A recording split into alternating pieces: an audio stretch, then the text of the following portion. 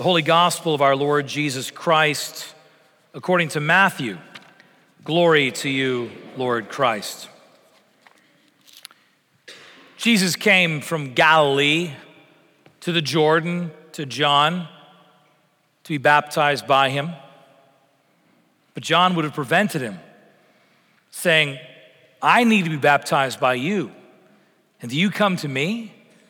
But Jesus said, let it be so now, for thus it is fitting to fulfill all righteousness. And so John consented.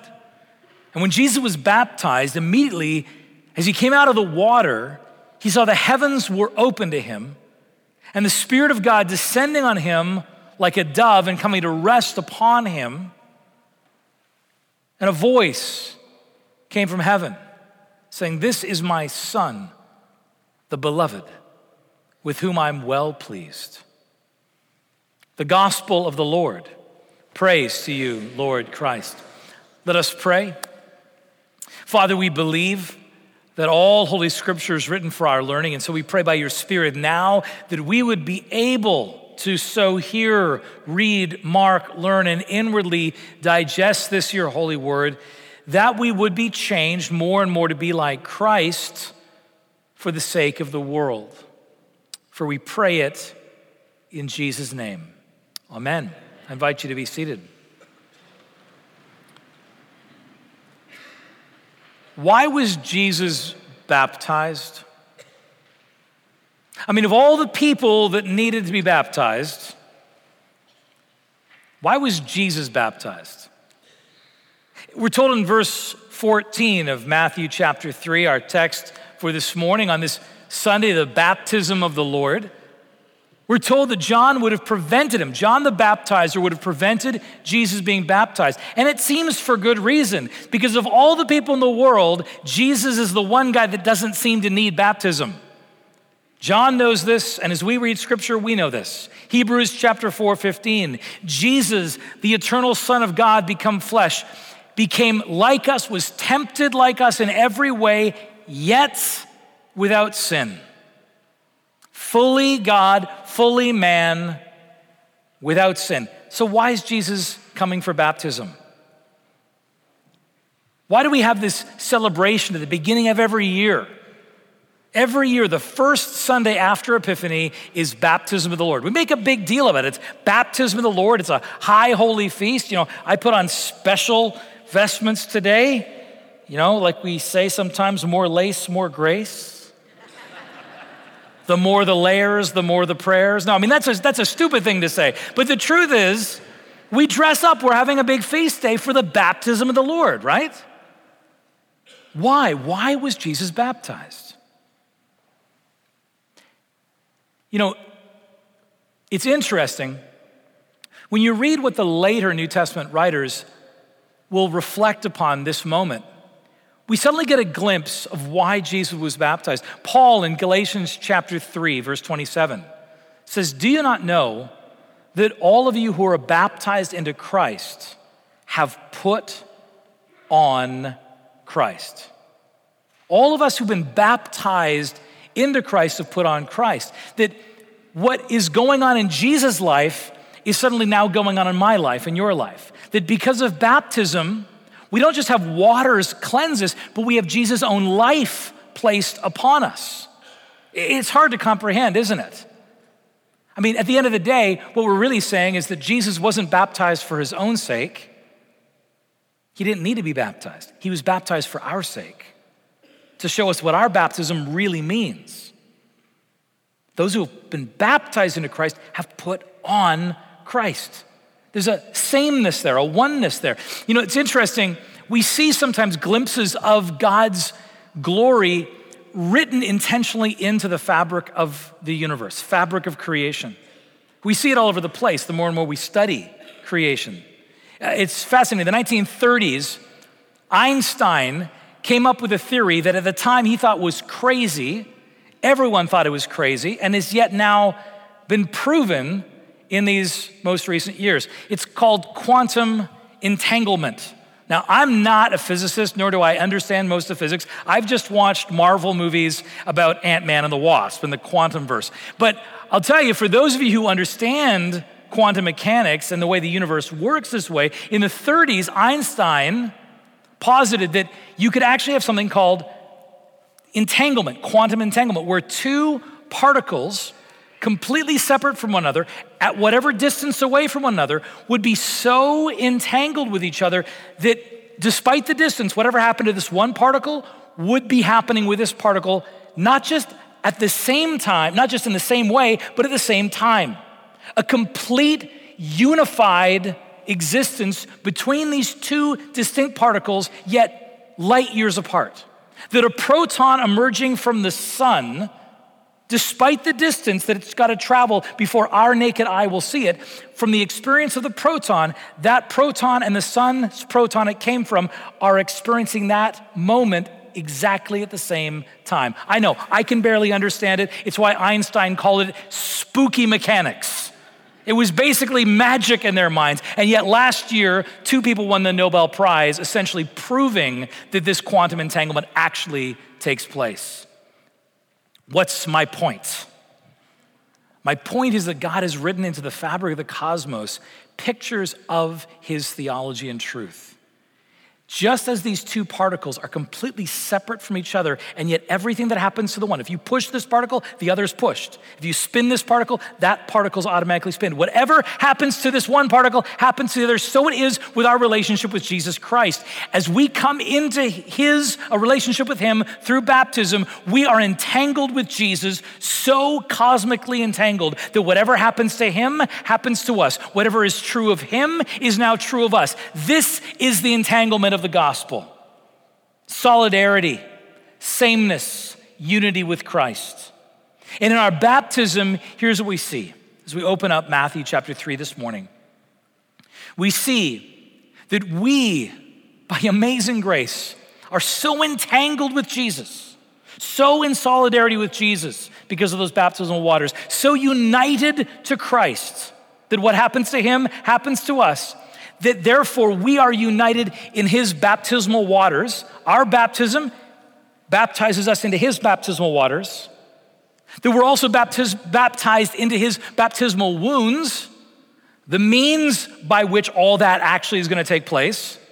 But not only are we baptized, entangled in his baptismal waters, and entangled and united and in solidarity with his baptismal wounds, but we're also entangled in his baptismal work now in the world. He entangles us in such a way with himself that now his work of bringing righteousness to the nations is now our work on his behalf.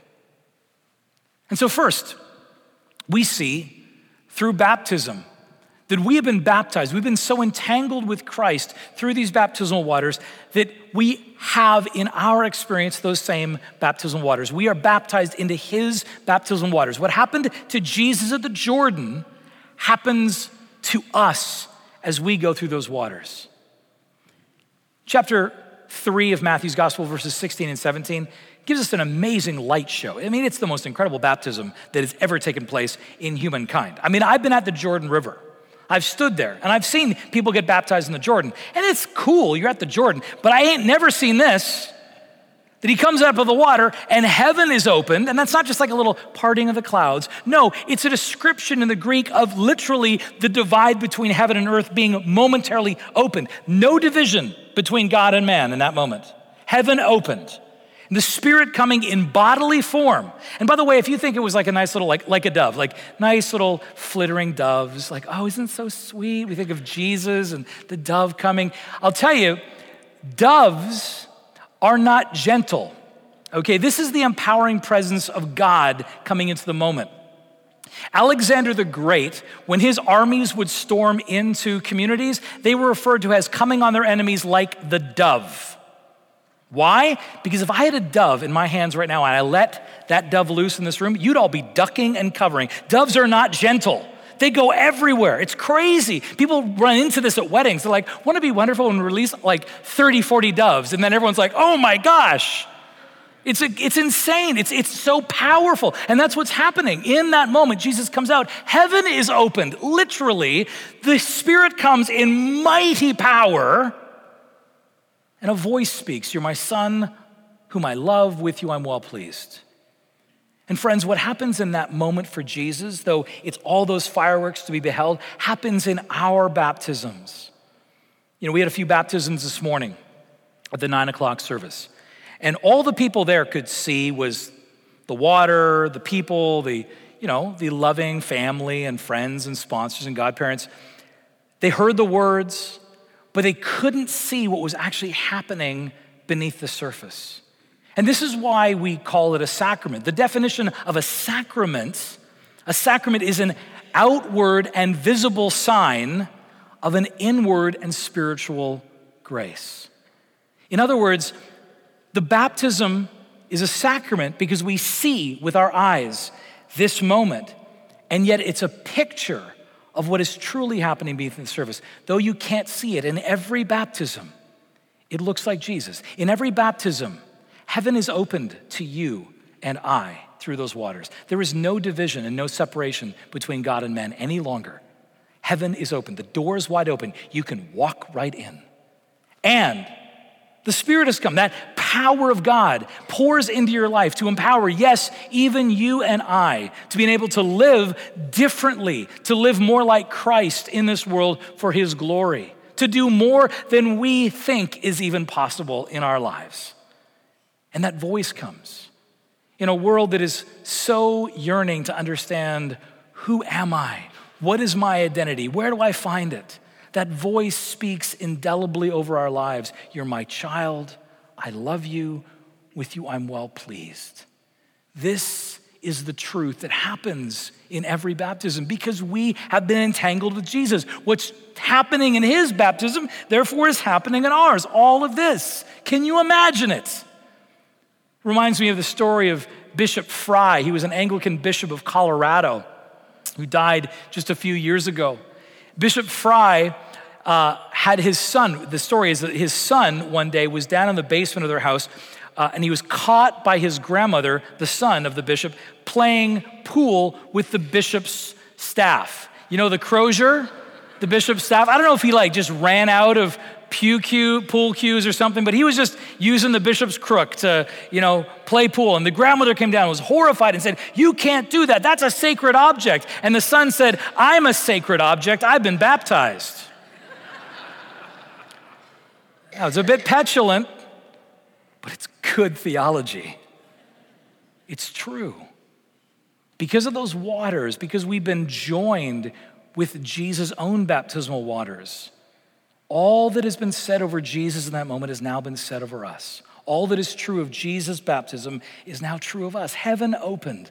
The Spirit has come. The voice of God has spoken. This is who you are, regardless of how you feel about you today. As Isaiah chapter 43 says, "Fear not, for I've redeemed you. I've called you by name.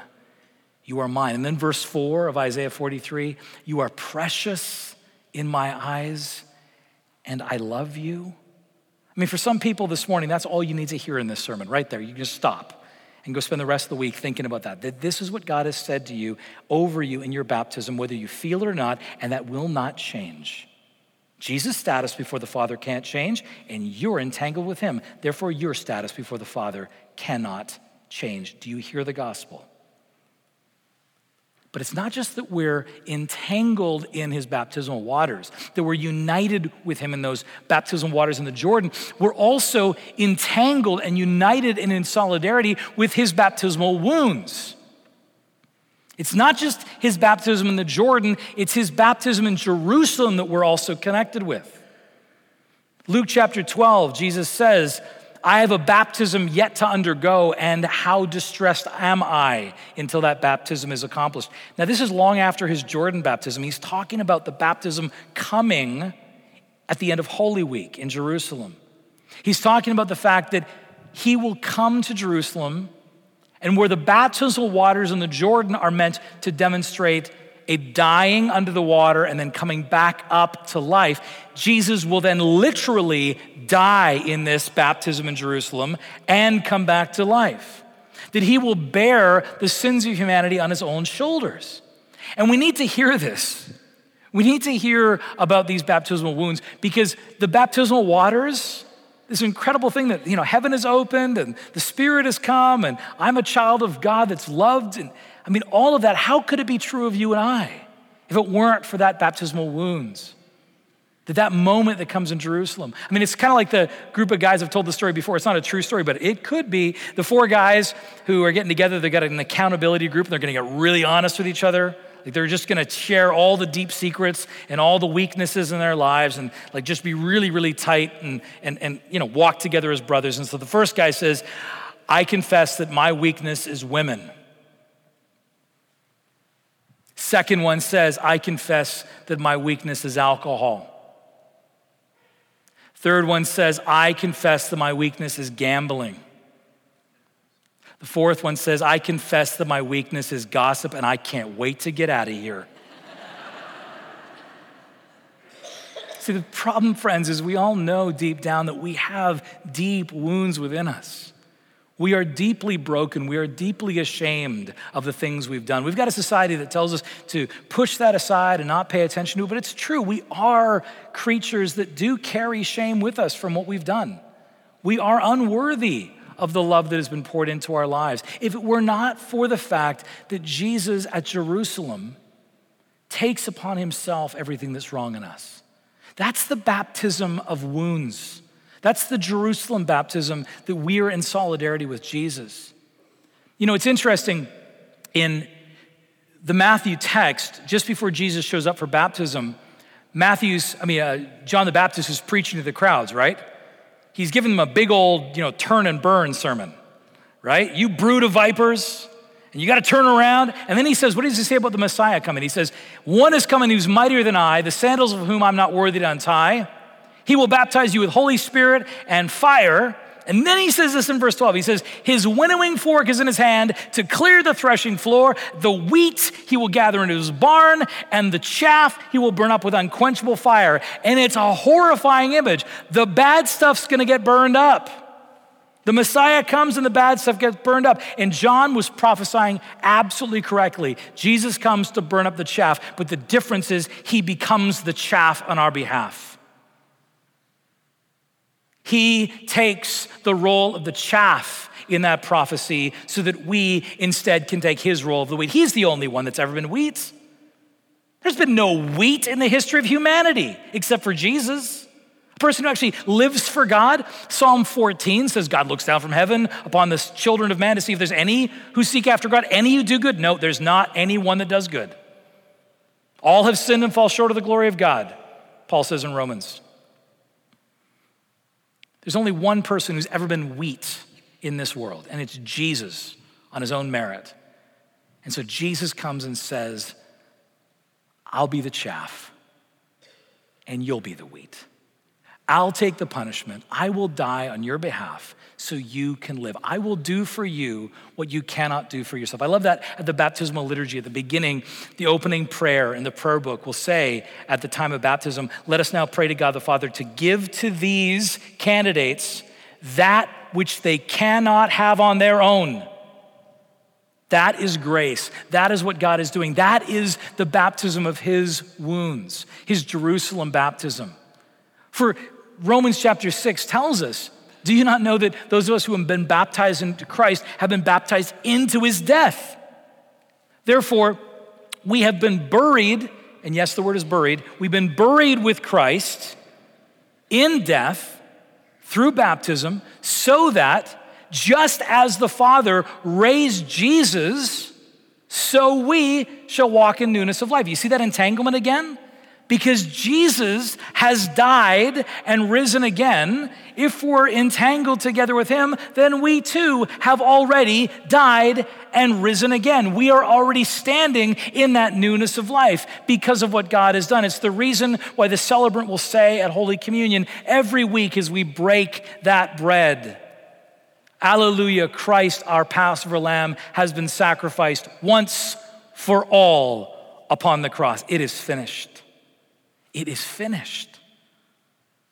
This is what it means that we have been joined to Jesus, not only in his baptismal waters, but in his baptismal wounds.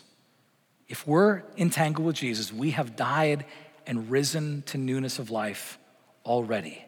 What is true of Jesus is now true of us. This is why Luther, every time he felt he was being tempted by the devil or being convinced that maybe he wasn't worthy, he would shout at the devil, "I have been baptized," because this is the truth upon which we stand. Never our worthiness, we're not.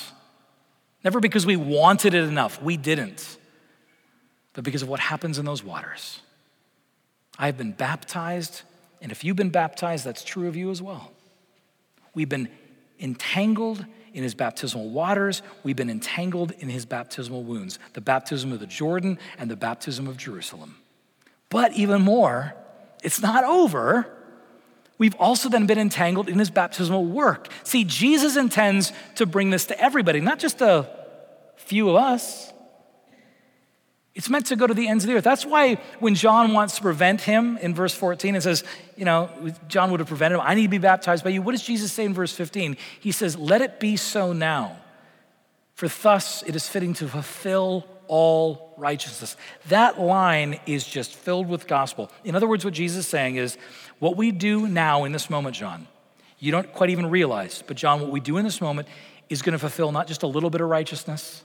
It's not going to be a little sprinkling of righteousness. This is going to fulfill all righteousness.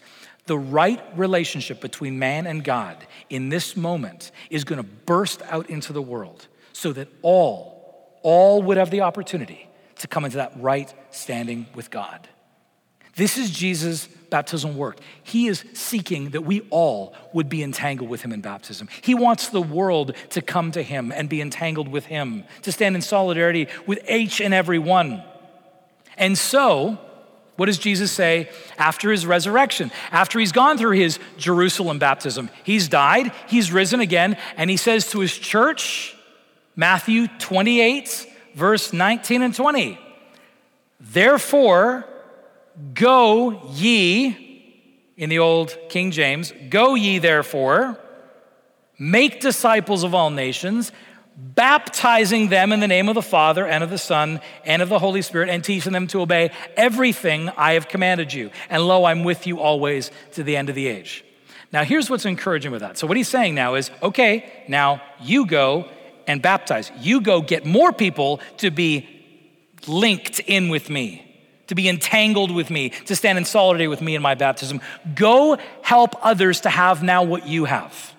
That's what he's saying to the church. And here's what's important to remember, is that he's saying it in the plural form of the you. This is why Texans have it best when it comes to English readings of Matthew chapter 28, because we have a way to say the word you that fully implies the plural, that most of the nation doesn't get.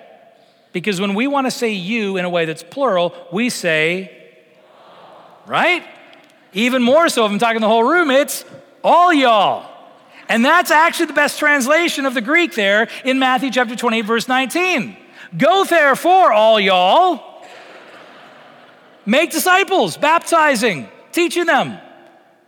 And what's amazing about that word is it means he's not saying you go make disciples, you go baptize, you go teach. He's saying all y'all. Because here's where we freak out, if we're honest as Christians. This is the part of the sermon where we go, okay, now it's coming home. Like, what am I going to do this week to reach someone so they can understand the gospel and one day join in the same baptism? This is where we start freaking out. Don't worry, next week I'm going to talk about evangelism. Half of you, therefore, will not show up now that I've told you. No, but seriously, come. It's, again, another encouraging word of the gospel. But here's what we need to remember. We have been living in this such individualistic world where when we read passages like Matthew 28 about go you and make disciples, baptize and teach, we completely individualize. We're like, oh my goodness, what have I done this week for Jesus? And the truth is, it's the church. It's the people of God together that are making disciples, baptizing and teaching. We're the body of Christ, many members of one body. We are all working together in the incredible sovereignty of God to make this take place. It's not up to any of us. It's up to all of us under Christ. I think of when I was in Ottawa, I've told this story before, this coffee shop across the street from our church that I went to every day. And I did that on purpose, pick one coffee shop, keep going there, because then I'd get to know the staff. It was intentional to have a sort of intentional, long-standing presence there. And sometimes I wore my collar, sometimes I didn't. It didn't matter. I was gonna get to know these people slowly but surely. It was an evangelistic choice. Now, when I say evangelistic choice, I don't mean that I was slapping down a tract immediately before I paid for my coffee. I don't mean that kind of evangelism. I mean just getting to know these people and just see what God does.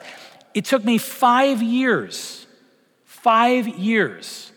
until one of the people that worked at the coffee shop on their own volition said, I know you're a Christian. I know you're a pastor.